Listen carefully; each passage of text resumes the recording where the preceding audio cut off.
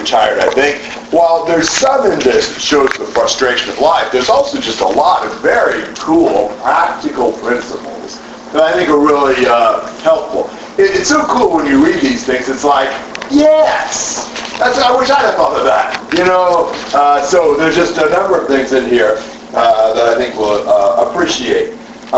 He's been saying in the end of chapter 8, first part of chapter 9, that you can't tell from the circumstances of life whether God's happy with you or not.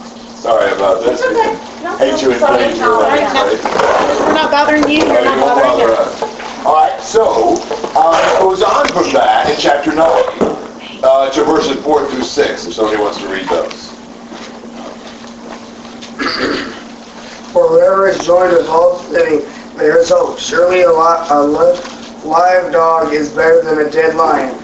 For the living know they will die, but the dead do not know anything, nor have they any longer a reward, for their memory is forgotten. Indeed, their love, their hate, and their zeal have already perished, and they will no longer have a share in all that is done under the sun. That's a really interesting way of looking at this. Obviously, everybody dies. That's something that's quite a universal experience. And look at what he says in verse 4. A live dog is better than a dead lion. Now, would it be better in itself to be a lion or a dog? Which would have higher status? Lion. Obviously. But better to be a live dog than a dead lion. I mean, a dead anything is dead. It's gone. It's not there. It's useless. So you see the advantage of living, even as a dog, rather than dying as a lion. However, what is the advantage for the living? Verse 5. What do they have? Rewards. Before that. They know they will die. They know they're dying. Well, that's kind of a doubtful advantage, isn't it? The advantage they have is they know they're going to die. So when you stop and think about it, there's not a great deal of advantage even in that. And once they die, their participation in this life is completely over. What are you able to be involved with in this life after you're dead? After God, is there nothing? Nothing. You ever worried about what you probably haven't, you're young, but have you ever thought about what your funeral was going to be like? Well, the fact of the matter is you won't care. You won't know anything about it. Your body's going to be there, but you won't have any personal involvement in that. It really doesn't make any difference. No problem. That's one of the depressing things about life is it ends in death. And those are things to reflect on. And it's one of the things that makes life so empty. It's one of the things that makes it not matter much about a whole lot of stuff because you're gone. When you die, your contact and total share in stuff here is over. Comments and questions? But didn't it say other places in Ecclesiastes that it was better to be dead and to not be alive at all? Yes. Why would he say that? Okay. From the point of view from the sinner, or No, not necessarily. From a sinner point of view, it'd probably be better to be alive than to be dead. no, that's true. Was he talking about something else? I think it's just the idea that, life's such a bummer. It's better to not be involved with it. It's so vain and empty and frustrating. And yet, in another sense, all of us want to live. And death is kind of the thing that ends all hope and just, just kind of final. There's various ways to look at this, and he's emphasizing various points, I think. Other thoughts? Read 7 through 10, though I'm going to mostly look at 10. But I'd like for you to see it in the context. Go then, eat your bread in happiness, and drink your wine with a cheerful heart. For God has already approved your works. Let your clothes be white all the time, and let no oil be lacking on your hair. Enjoy life with the woman whom you love all the days of your fleeting life, which he has given to you under the sun. For this is your reward in life, and in your toil in which you have labored under the sun. Whatever your hands Whatever your hand finds to do, do it with all your might. There is no activity or playing or knowledge or wisdom on Sheol where you are going. Basically, the idea is, get involved, be active, enjoy the moment, because you don't have many moments, and it's over once you die. Instead of saying, we're all going to die, let's just give up and quit, it says, we're all going to die, better take advantage of the moment, because you won't have it, after it's over. And that's the context in which verse 10 is used. Maybe you've never heard verse 10 abused. I've heard it abused a whole bunch. And there's nothing like a good context to kind of, alter your view of a passage. Verse 10, whatever your hand finds to do, do it with all your might. So what does that say? Here's how I've heard it used. Tell me if you've heard it used this way. If you haven't, I won't bother to go into it.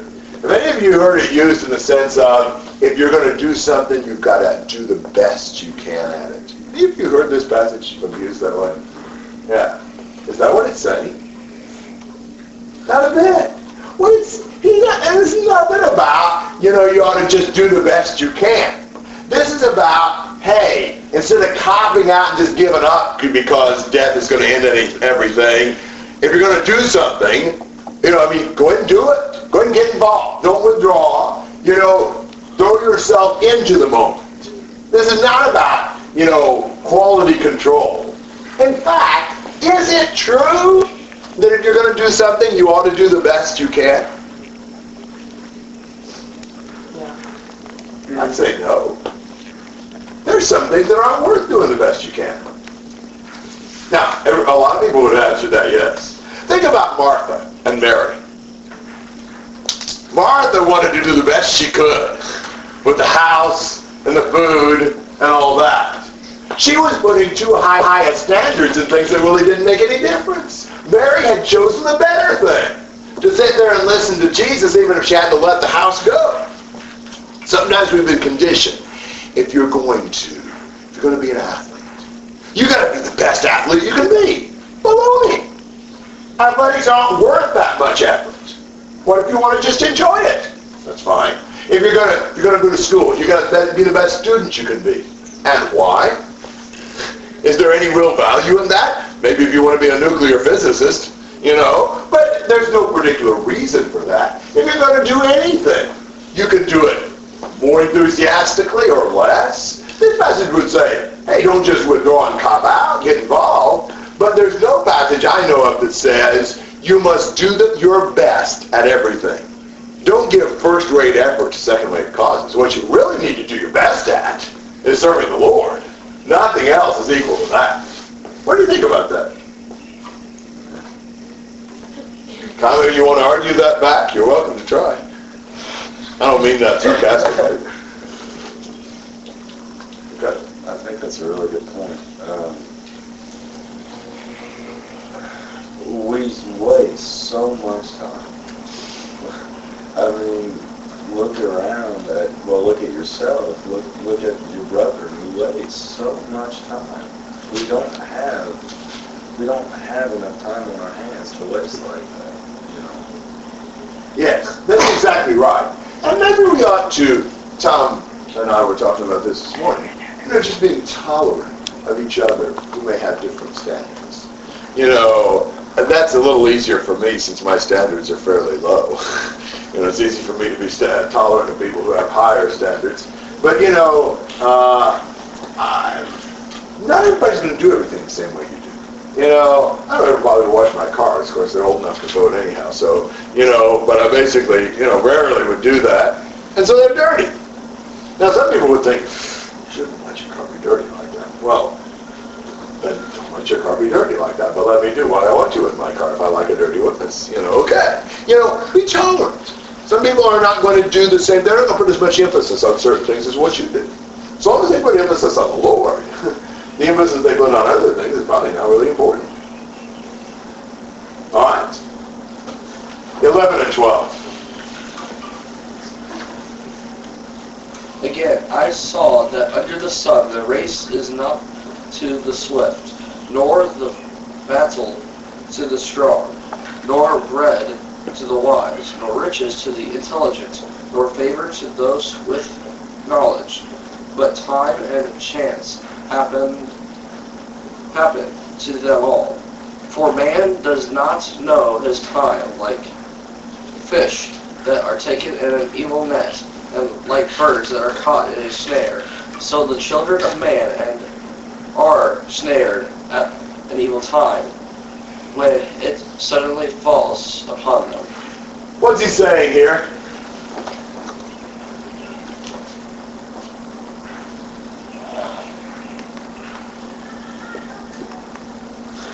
People who don't know what's going on gives them more trouble. Not quite.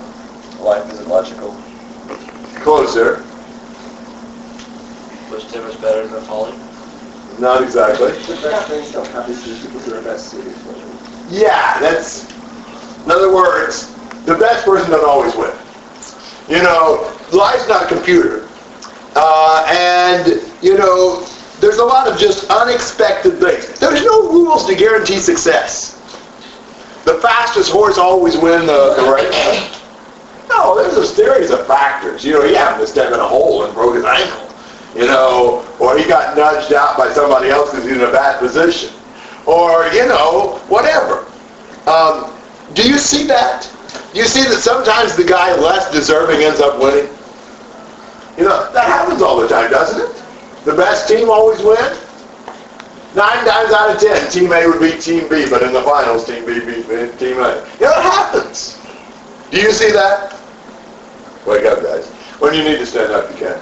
I'm going to give you my illustration of this. Some of you have heard this, but it's helpful to me. I mean, it made me think about it. When I was in 7th grade, I won the school spelling bee contest. And I went to the Central Indiana Spelling Bee contest. And I won the Central Indiana Spelling Bee contest, and I went to the National Spelling Bee, which was really cool. You get an all-expense-paid trip for you and one parent, and, you know, stayed in a really nice hotel and got tours. And I shook the president's wife's hand back then. You've never heard of the president's wife from back then. That was back in 71. But it was really cool. And all that. And I came in 45th out of 77 in the National Spelling Bee. Now, the truth is, in 7th grade, even in the school, there were words I didn't know. But I didn't happen to get those words. I got the words I didn't know. And in Central Indiana Bee, there were tons of words I didn't know, but I got words I knew. And I don't think I was probably the best speller in Central Indiana, but possibly not the best speller in the school. But I got to the Nationals. That was 7th grade. You can go through 8th grade. So I'm like, whoa, I mean, you know, I want to really work. And I did work a lot over the summer and the fall and winter, you know, I went through the dictionary some and, you know, spelling words. I had a teacher who was really helping me a lot. And, you know, to where I could, you know, 45th as a 7th grader. I mean, I didn't think I'd win it, but I thought I could, you know, improve my place. They weren't going to have a school spelling bee, but then they decided they probably ought to. They had a school spelling bee. My grandma came up from Spencer to Indianapolis, and my mom was there and all that. I got a word I didn't know. I couldn't see it in my mind. I'm a guy who sees words in your mind. And it's kind of funny because I missed the easier part of it. I got the word acquaintance. I could spell acquaint just fine, the ACQ and all that kind of stuff. The ANCE and ENC have always been a hard thing for me. I missed it. I lost in the school spelling bee. The girl who beat me had been my worst enemy all through elementary. And she was terrible. She missed a word in the county bee that I'd known since I was in 1st grade. You know, I'm pretty confident I was the best speller of the school that year. I might have been the best speller in Central Indiana, but it made no difference. It was probably really good for me. I'd have been, you know, even more prideful than I was if I had won, so that was probably the Lord's providence when it's all said and done. But, you know, time and chance happen. I mean, you don't guarantee. You can't just say, well, you know, I do this, this, and this, therefore I'm going to get this. All kinds of things happen. That's part of the frustration about life. Life is somewhat random sometimes. Comments and questions about that? We can't get caught up. We can't get upset. We can't get angry when we find out life isn't fair. We can't do that because it's true. Life isn't fair. You know, it's time and chance. Yeah, well, what we're supposed to do is realize life is empty and look for beyond the sun for our hope. You know, it's frustrating. Lots of things are frustrating, and that's kind of by design, so we won't put too much stock in this life, Dad. If life was really fair, we wouldn't have a chance of getting rid of our sins. That's a good point. We should be thankful Yeah. for living fair. Yeah, that's a very good point. David. How do we harmonize, or does it need harmonizing, this idea of time and chance with the idea that God controls everything? Yeah. Well, maybe a couple of things. I don't know that God controlling everything necessarily means that he specifically determines every detail. There may be some things that he just allows things to happen without him specifically choosing. And the other thing is that the way God operates the universe is by allowing some things that aren't according to formula to occur. In one sense, I think time and chance, man, I missed the word in the school spelling bee, but I really suspect that the Lord's hand was behind that, because I think it was probably really helpful to me that I didn't win. So it may be that time and chance is not really ruling out the Lord being ultimately in control of the fact that that's what happens, that things happen unpredictably or not to the person who's the most skilled, etc. Good question. Other thoughts, questions, comments? Also, one of the things we can realize is that just because we're a good person doesn't mean we're going to be rewarded in this life. You know, it's not about this life, it's about what's after. And we need to prioritize, get our priorities straight. Yes. And what you see is, you know, there's some general principles that are true, but they don't always apply. Proverbs, for example, we talk about like the importance of foresight, planning, hard work. You know, those things produce prosperity. But does that mean that every single person that works hard is always richer than the person who's lazy? Well, no. That doesn't mean that. Those principles are true. You know, in general, hard work and planning and things like that are helpful. But it's not like a formula. You know, you plug in so much hard work and planning and you get out so much success. It doesn't work like that. You know, and people who think it's going to then get super frustrated. Well, I did this, this, and this. It's supposed to happen like this. Life is empty. It doesn't, you know, you can't do anything like that. You may do all the right things and still, you know, it blows up in your face. It happens. Yeah, Patrick. I really think the Apostle Paul must have really loved this chapter. Yeah. I mean, I'll put it this way, if Paul got upset at everything that happened to him, if he got upset every time something quote-unquote bad would happen, he would have been about quit. He would have given up. And we'd have less than half the New Testament with us today if he had given up. Well, pretty much every page of the New Testament talks about how Christians are going to suffer in one way or the other. So that's not an aberration. That's the way it is. We are aliens in the world. We're in a world dominated by sin, you know, so we can expect things not to go well from that standpoint. Other comments and questions? 13 to 18.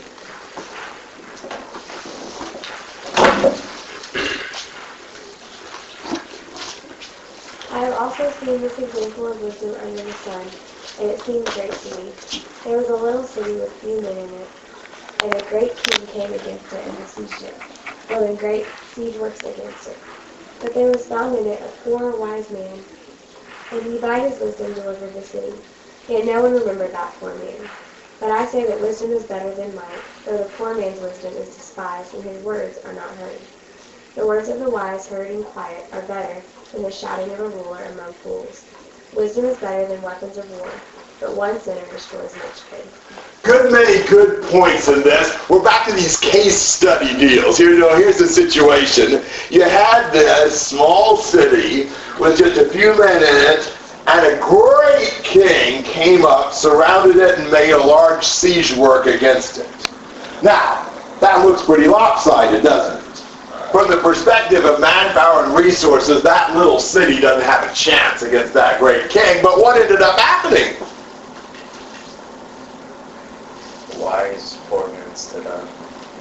And, yes, something you might not have even expected. There was a poor wise man who was actually, by his wisdom, able to deliver a city. Is there a lesson in that? You don't have to be great to be smart. Yeah, and wisdom is more important than strength. Yeah, it is. That's true. It's a general principle. Work smarter, not harder. You know, wisdom is going to be more valuable than a lot of big army and a lot of equipment. However, after the poor wise man delivered the city, what happened? They forget about him. Say it again. They forget about him. Yeah, exactly. They forget about it. Because riches and social class impress people more than wisdom. Wisdom is so much more valuable, but it tends not to get a lot of press. You know, it tends not to be all that respected. I think you can see that. People are a lot more impressed with power and you know, I don't know, flashiness. But the more valuable thing is wisdom. The wisdom of the poor man is despised. His words are not heeded. You know, generally speaking, if you don't have much clout, they're not going to listen to you, even though you may have something to say. I would say the wisdom of young people tends to be ignored. You know, because, well, they're young. They don't know anything. The wisdom of poor people tends to be ignored. Well, they're poor. They don't know anything. Things like that. You know, wisdom of people from families that don't have a real high reputation tends to be ignored. Well, they're from that family. You know, they don't know anything. You know, and so forth. That, you know, that's not very bright. You know, how poor or rich you are, what age you are, what nationality you are, etc., doesn't really determine how valuable your advice might be. But we tend to judge people not on the basis of wisdom, but on the basis of rather unimportant external factors. The words of the wise in verse 17, heard in quietness, are better than the shouting of a ruler among fools. The world tends to value who? The braggart, the guy who advertises himself. And genuine merit goes unrecognized and unrewarded. You look at it. Who do you admire? You often admire and you kind of look up to and you wish you could be like the person who kind of struts around. You know, it's kind of like a big person, an important person. You know, a lot of times you're more impressed by that person than the quiet, simple person who actually has a whole lot more to say. I must say, and you can see this a little bit, and this is a good lesson for us. You ever been in a group studying the Bible or talking about something? Who tends to dominate those discussions and talk the most? Guy who has more understanding. That would be nice. Hadn't been true in the groups where I've been. You know, it's so much more commonly the person who doesn't know anything, who thinks they do, and talks all the time. You know, I'm in this, this has been a good illustration to me for the last number of years. There's a preacher study in Tennessee in February or March. It's just a 2-day study, and there's like 6 sermons and then 6 discussion periods for an hour after each one. And the preachers come by invitation only, and it's a cross-section of ages and parts of the country, and so forth, about 30 or 35. The discussion periods are great, because you get to hear people's understanding and insights, you know, but almost every year, you know, there's 1 or 2 guys that tend to talk a lot, and they're often some of the ones who have the least to say. And some of the guys who you know are really wise, and when they speak, they've studied a lot, they've got a lot of insight. You're wanting these other guys, would you please be quiet? I want to hear from these fellows. You know, they'll have better things to say. But it's usually true that, you know, it's almost inverted. The one who knows the least speaks the most. Sometimes when you know little, you don't realize how little you know, and you tend to, you know, display it. You know, when you know more, you realize how little you know, and you tend to be quiet. Have you noticed how that works? Now, that's a lesson for us. I don't mean for us always to be quiet. There's a time we need to speak, for sure. But it's wise for us to, you know, not be too impressed by somebody who's just outgoing, and not just try to dominate a discussion because, well, we like to hear our own voice. Comments and questions about that? I'm free to talk now. No, I don't have anything to say. So. Okay. Yeah, it's always a bad thing about saying that. But some of you don't talk. And you're probably the guys who are thinking things that would be helpful for others to hear. So you might think about it that way. And you've seen that. You've been in those situations. You always wish. It's hard for me. Sometimes you're thinking, I wonder what other people are thinking when I'm talking. I wonder how often people are thinking, that idiot just shut up. It's kind of insecure, I guess. Wisdom is better than weapons of war, but one sinner destroys much good. One sinner can ruin all the influence of so much good wisdom. A single bungler can mess up a great plan. And that's true. It only takes one idiot to mess up a lot of good work. All right, comments or questions on chapter 9? All right, chapter 10, verses 1 to 7.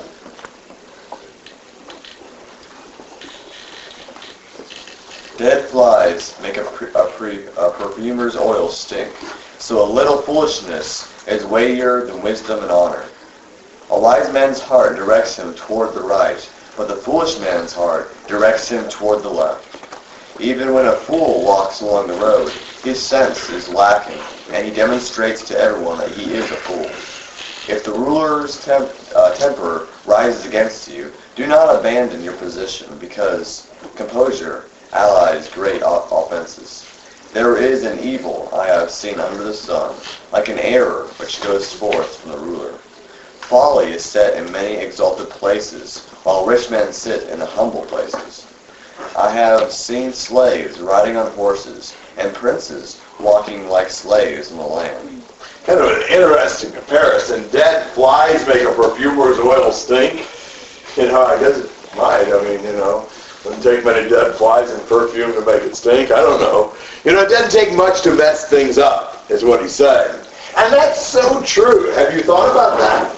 One blunder, one sin, one stupid move can mess up a lifetime of good. This is an illustration from 20 years ago. I didn't know the person, but I remember hearing about the story. And near where I was living at the time, there was a 17-year-old who was on his way to school. It was in the winter time. He was driving, and he did not clear off the back glass of the frost on it. He backed out of the driveway. He ran over and killed a person walking along the sidewalk. Went to prison. Apparently, a really good guy, from what people were saying, in a worldly sense. Apparently, not a rowdy, rambunctious person. Apparently responsible, good student, things like that. And even if he hadn't gone to prison, can you imagine what you do for the rest of your life? One dumb thing. Not even some rowdy, rebellious dumb thing. One mess up. And it affects your life forever. It's kind of frustrating. That's a frustrating thing about life. It doesn't take much to ruin things. You can work so hard, and one little thing messes you up. Here's going to be my suggestion. You don't have to, but if you want to and can, why don't you stand up a second? You can tell it's Thursday. Probably the time when you're the most universally sleepy. All right. Why don't we do this? Why don't you just stay standing until you really feel like it's a good idea for you to sit down? I don't care when you sit down, but sometimes it's good to just stand for a little bit. It's so much better for me. I did get a nap yesterday while you all were doing sports, and I slept a little longer this morning. So I'm in pretty good shape. I also had a little more coffee this morning. But it's so easy for me. I can stand, I can walk around, and I can try to fire myself up. When I get sleepy, you'll know it because I start gesturing even more wildly and ridiculously, and I start, talking louder and, trying to hype myself up. But you guys don't get that chance. So I feel for you a lot, and I appreciate how much you guys care, and the fact that you're in here. But, so you can sit down when you want. He says in verse 3 that, the fool, even when he walks down the road, you can tell he's a fool. Haven't you seen people like that? I mean, just everything they do, everything they say, just walking, you can tell this guy's an idiot. Fools tend to be like that. They display themselves rather quickly. And then what's really frustrating is that the incompetent people often gain more power and influence than the people who are good. That shouldn't be. You look at it. When you start working, you look at it. Half the time, the bosses know less and are less capable than the workers under them.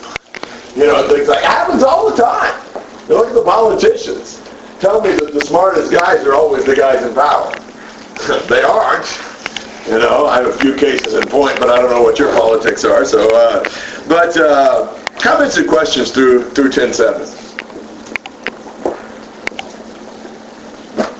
All right, 8 to 15. These are some good principles. He who digs a pit may fall into it, and a serpent may bite him who breaks through a wall. He who quarries stones may be hurt by them, and he who splits logs may be endangered by them. If the axe is dull, and it does not sharpen its edge, then he must exert more strength. Wisdom has the advantage of giving success. Through 15? Through 15, yeah. If the serpent bites before being charmed, there is no profit for the charmer. Words from the mouth of a wise man are gracious, while the lips of a fool consume him. The beginning of his talking is folly, and the end of it is wicked madness. If the fool multiplies words, no man knows what will happen, and who can tell him what will come after him? The toil of a fool so wearies him that he does not even know how to go to a city. There's several things here that I think are really helpful. Look at 8 and 9. What happens sometimes to the guy who digs the pit? Yeah, that's a bummer. What happens to the guy who breaks through the wall? The snake bites him of all things. And so forth and so on. What he's saying is you don't have certainty in anything you do. You don't control things. I mean, you work really hard, you do it all right, and then it blows up at the end. Some unexpected event kind of messes up what you do. That's life. Life has a lot of things in it that, even though you were diligent and disciplined and all that, it doesn't turn out right. You can look for that. It's going to happen. Life suffers accidents. But there are some things that are helpful. For example, verse 10. What's the best thing to do before you go out to chop wood? Sharpen its edge. Sharpen that axe. This is probably the proverb I'm worst at. I am a guy who wants to go do the stuff. I don't want to waste my time sharpening the axe. I can be out there and have 3 trees chopped down by the time the guy who sharpened the axe gets out there. But by the end of the day, what's going to happen? You'll have like 6 and he has like 18. And he didn't have to work so hard to do it. That's the way, and so even spiritually, prepare yourself well. Don't just jump in. I'm bad about wanting to jump in. He's just saying there's a lot of value in being properly prepared. There's great applications of these things. These are tremendous proverbs. And then I love verse 11. What happens if the serpent bites before you're able to charm it? You're getting profit. Yeah, you lose your fee. That's intended to be funny. Did you get the humor of that? What's funny about that? He's gotten bitten and he's worried about getting paid. Yeah, exactly. There's probably something more fundamental to worry about if the serpent bites before you get around to charming it. He intends this to be kind of a humorous anticlimax. But the fact of the matter is, wisdom is a matter of timing. You may know how to do something, but you don't do it at the right time. It's not going to help. So there's just some things about the limitations of wisdom and the best ways to use wisdom. Comments and questions through 11?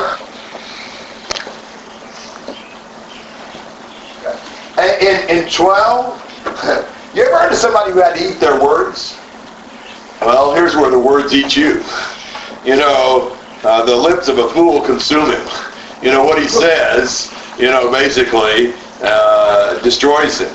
The beginning of his talking is folly, the end of its wicked madness, yet the fool multiplies words. You know, it's kind of what I was saying. The number of words is often in inverse proportion to a person's understanding. The less he knows, the more he talks. And so that's often the way it is with the fool. And then I really like, and I think there's great application in verse 15. The toil of a fool so wearies him that he does not even know how to go to a city. Now, we live in cities. But back when people lived mostly in rural areas, would they ever go into the city? Yeah. Would that be important for them to be able to go into the city from time to time? Yeah, very important. That's kind of like one of the things you've got to do. I mean, to trade, to get some, you know, essentials that you can't grow on the farm and so forth, getting into the city and stuff. What about the guy who doesn't know how to get to the city? Yeah, he's telling you all these grand, glorious pronouncements on all these difficult, abstract issues, but he can't even find the city. I say he doesn't know what he's talking about when it comes to these deep issues that he's got all these pontifications on. You know, test the person by whether or not they even know basic life skills. I remember when I was growing up, my dad owned a landscaping company, and we landscaped, did a big rock garden. For this, I don't know, he's a psychologist, psychiatrist, something like that. And, you know, a guy like that's supposed to be dealing with people and their, you know, problems, you know, counseling, whatever. Well, he had one son who was about 12. And we could, you know, we worked there several days. And we could hear him inside screaming at this 12-year-old kid all the time. I'm thinking, you know, if the guy can't control his 12-year-old, I don't know if he'd be very helpful, you know, dealing with my problems. I mean, it's like there's some basic things. Think about it in Bible matters. You know, what about the guy who doesn't even know, you know, hardly where to find the books in the Bible? But he's full of all these, you know, ideas. You know, he understands about this. He understands about that. I doubt it. You know, if he doesn't even know how to, you know, get to Hosea, you know, I'm not likely to believe him when he's got some deep, difficult, dark thing he's figured out. You know, when somebody doesn't know basic, practical things, they're probably a fool. And don't listen to them when they try to tell you all these, you know, grand things. Comments or questions on that one? To me, that's pretty practical. All right, how about 16 to 20? Well, to you, O land, when your king is a child, and your princes feast in the morning. Happy are you, O land, when your king is the son of the nobility, and your princes feast at the proper time, for strength and not for drunkenness. Through sloth the roof sinks in, and through indolence,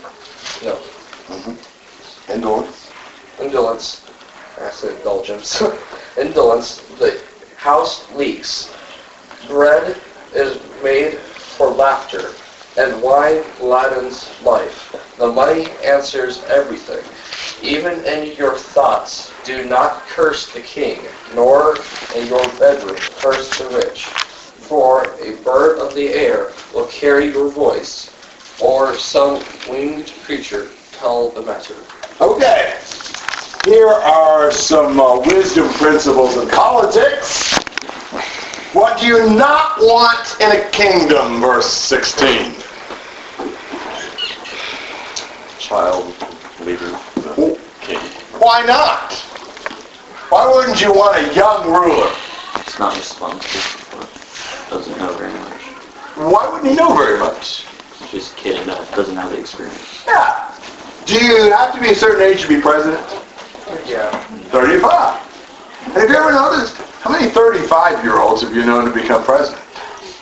I mean, how old's Obama? I forget. Is he? I think he's like 47. 47, 48, yeah, something like that. He's here. And we see him as being a quite young president. Typically they're in their 50s or 60s. There's a reason for that. We see. You don't want some kid, running the country.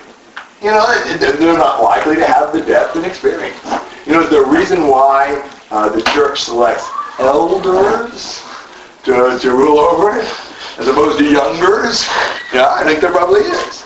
And you also, verse 17, what kind of leaders do you want?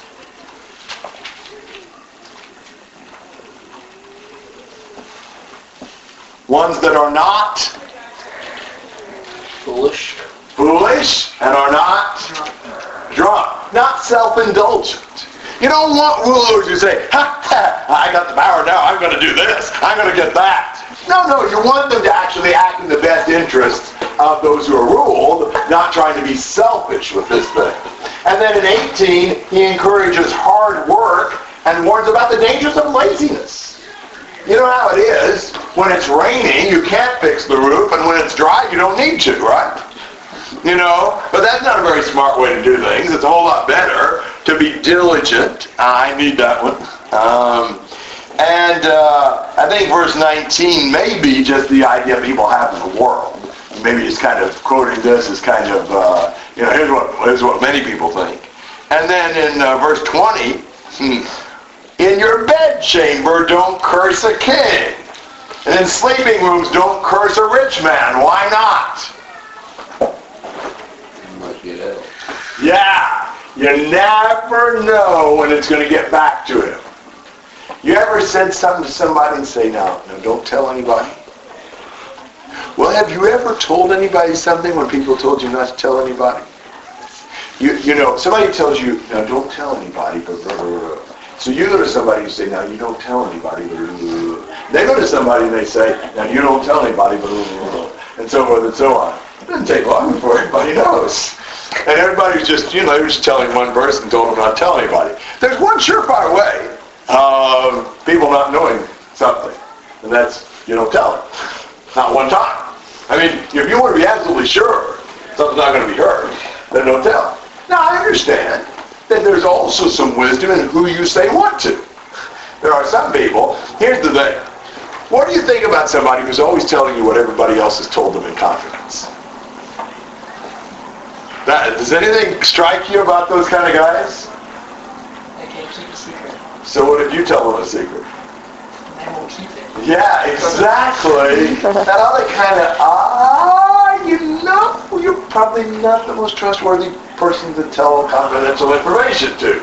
Even maybe my own secrets. I don't want everybody in the world to know. I probably don't want it to tell it to the person who's told me everybody else's secrets, I mean, some common sense principles in this, I think, that are really wise and have all kinds of applications.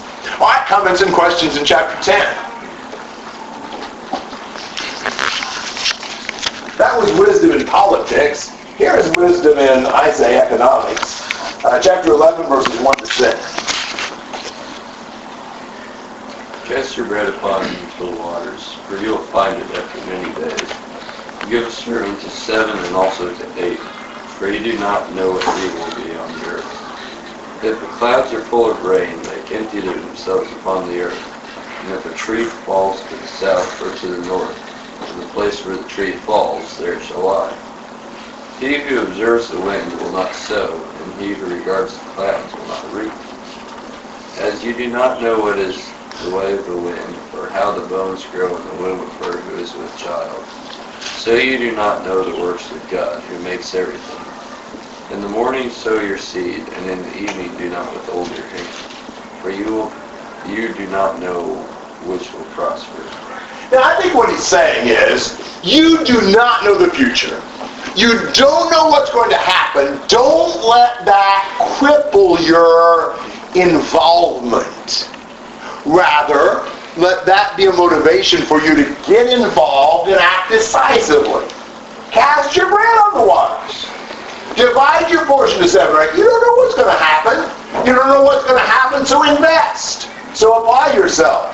So don't wait for ideal conditions before you act. The guy who watches the clouds, he'll never plant.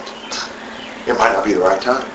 It might not work. It may rain. It may not rain. You know, this may happen. That may happen. Some people just paralyze themselves, you know, and paralyze their initiative because they've got to have a guarantee of success before they act. Maybe this won't work out right. Better not do it. I don't know if that'll happen. He's saying, don't do that. Go ahead and invest. Go ahead and cast your bread on the waters. Divide to 7 or 8. Sow your seed. Look, what's going to happen is going to happen. If the tree's going to fall, it's going to fall. Wherever it falls is where it's going to be. You know, you're not going to stop it, so get involved. So act. It may not work out right, but don't let that stop you from acting. Don't require a guarantee of success before you start something. Things may go wrong. They may. You never know. But they're sure not going to go right if you don't do anything. When should you sow your seed? Always. Yeah. Morning, evening, whenever. Sow it. Well, I don't know if the morning sowing will do well. I don't know either. Sow then. You know, I don't know if the evening sowing matter. Well, then sow it. You don't know. Don't say, I don't know, therefore I won't act. Say, I don't know, therefore I'm going to act now. You know, when I was a kid growing up, my dad with the landscaping company, oh, good grief. There'd be days when I'd say, Dad, we travel sometimes 30 minutes, 45 minutes to get to the job. You know, it's like, Dad, look at the clock. It's going to rain. There's no reason for us to even try. We're going to get there. It's going to rain. You know, we get somewhere, and, you know, we'd be doing a 3-hour job. Dad, there's no reason to start this job. We'll never be able to finish. It's going to rain. My dad never thought it was going to rain. Until we were absolutely soaked, he was convinced it wouldn't rain. But you know what? There were several times when we got the job done and it didn't rain when I was sure it was going to. There were some times we went. We had to turn around and go home. That happened. But we got a lot more work in because Dad just never thought it'd rain. You know, I mean, go ahead and try. Go ahead and invest. Don't paralyze yourself. What about this application? Think about this spiritually. They wouldn't listen. They wouldn't, you know, they wouldn't respond favorably. No use trying to teach them. I don't know how they take it. Well, yeah, you don't know how they take it. So talk, so help, so plant the seed. Well, but they might not listen. Well, they might not, and then again, they might. I don't know whether they will or not. Try. Don't make it to where you have to be sure they're going to respond positively before you sow.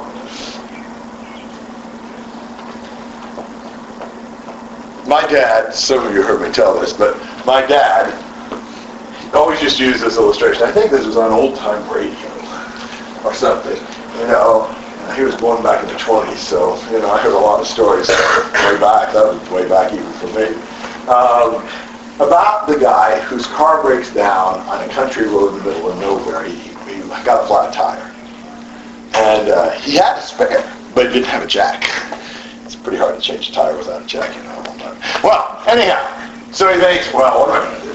Nobody lives around here. You know, and he starts walking down the road. Sees a light way off in the distance.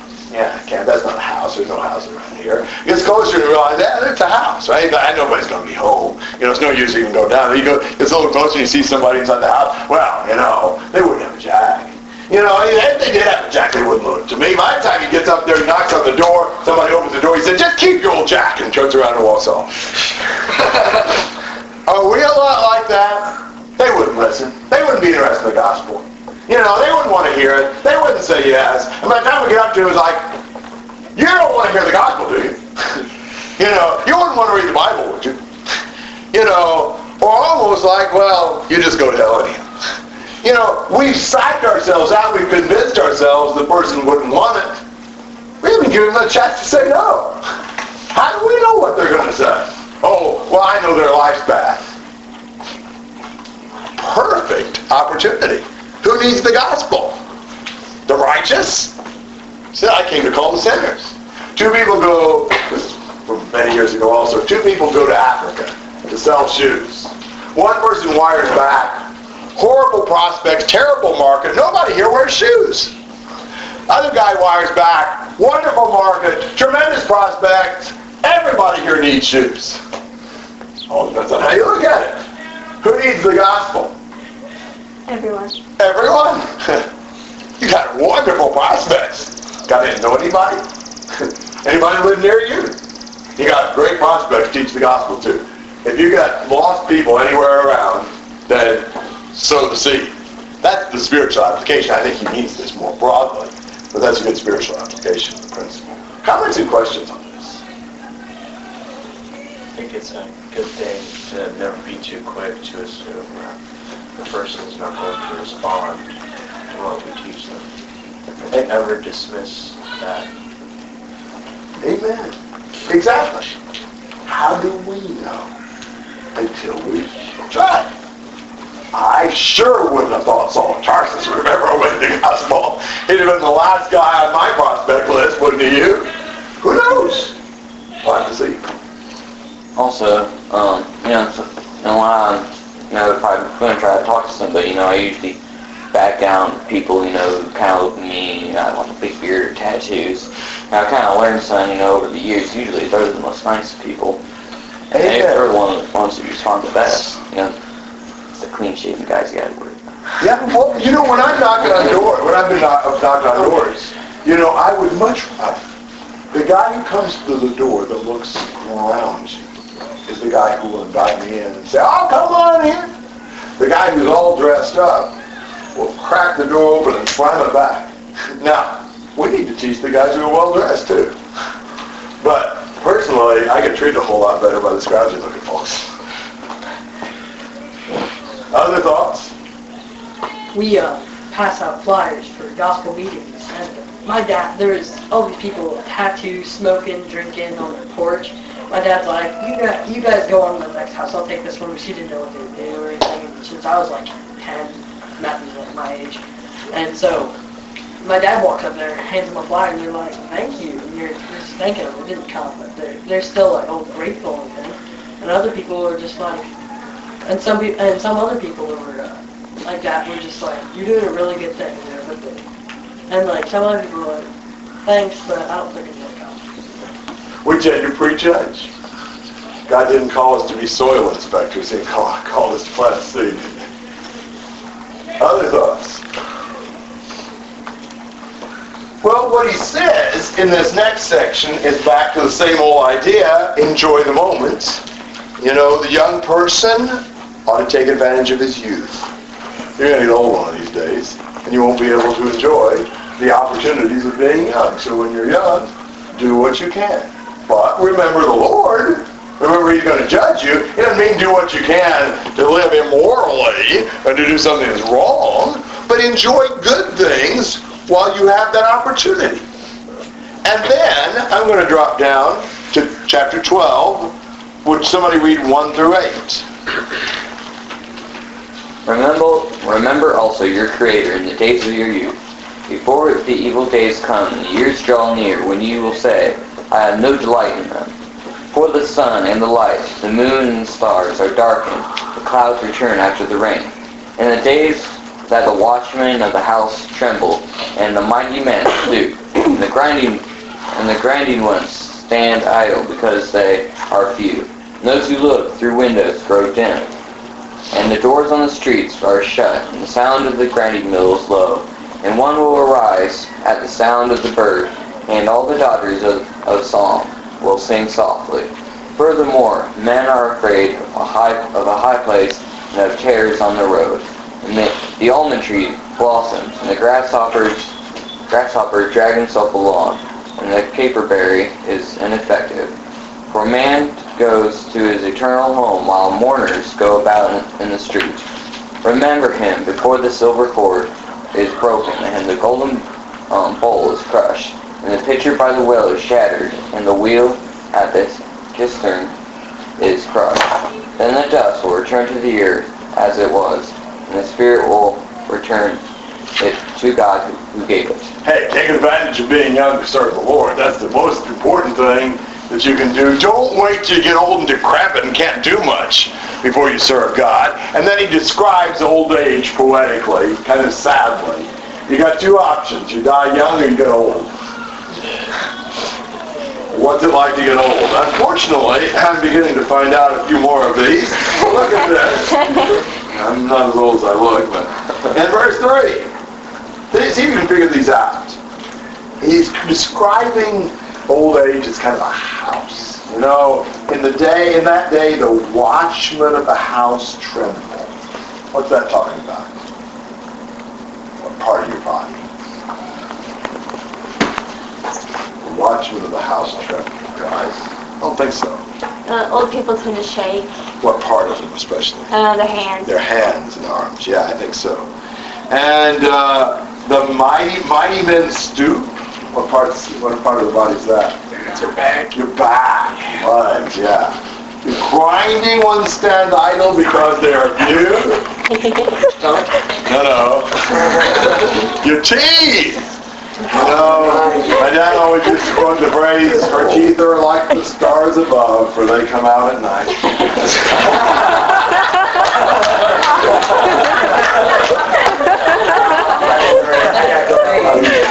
Those who look through the windows grow dim. What's that part? Eyes. Yeah, I've already noticed that one.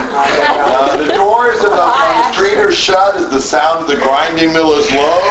What's that? Your ears. I've noticed that one. The one will arise with the sound of the bird. I don't even arise at the sound of the bird. You know what it means? It means people old people. You hear it. You're hearing it. No. Like they wake up. They wake up really early. Yeah, and all the daughters of song will sing softly. What's that talking about? Our vocal cords? Yeah, the voice starts diminishing. Oh boy. Yeah. Furthermore, men are afraid of a high place and of terrors on the road. Old people drive slowly. Yeah. I don't know about driving. Just go 10 miles an hour. Yeah. What's he saying about old people then? They're old. They're old. They're very, very cautious. Because? They're afraid of death, and I don't know. Well, yeah. You know, you're afraid of, being, mugged when you're older. Are you going to outrun them? Are you going to be able to beat them up? You're afraid of a high place. What happens if you fall when you get old? Yeah, you're afraid. Whatever. And the almond tree blossoms. What's that a reference to? My hair. It's just my dye, guys.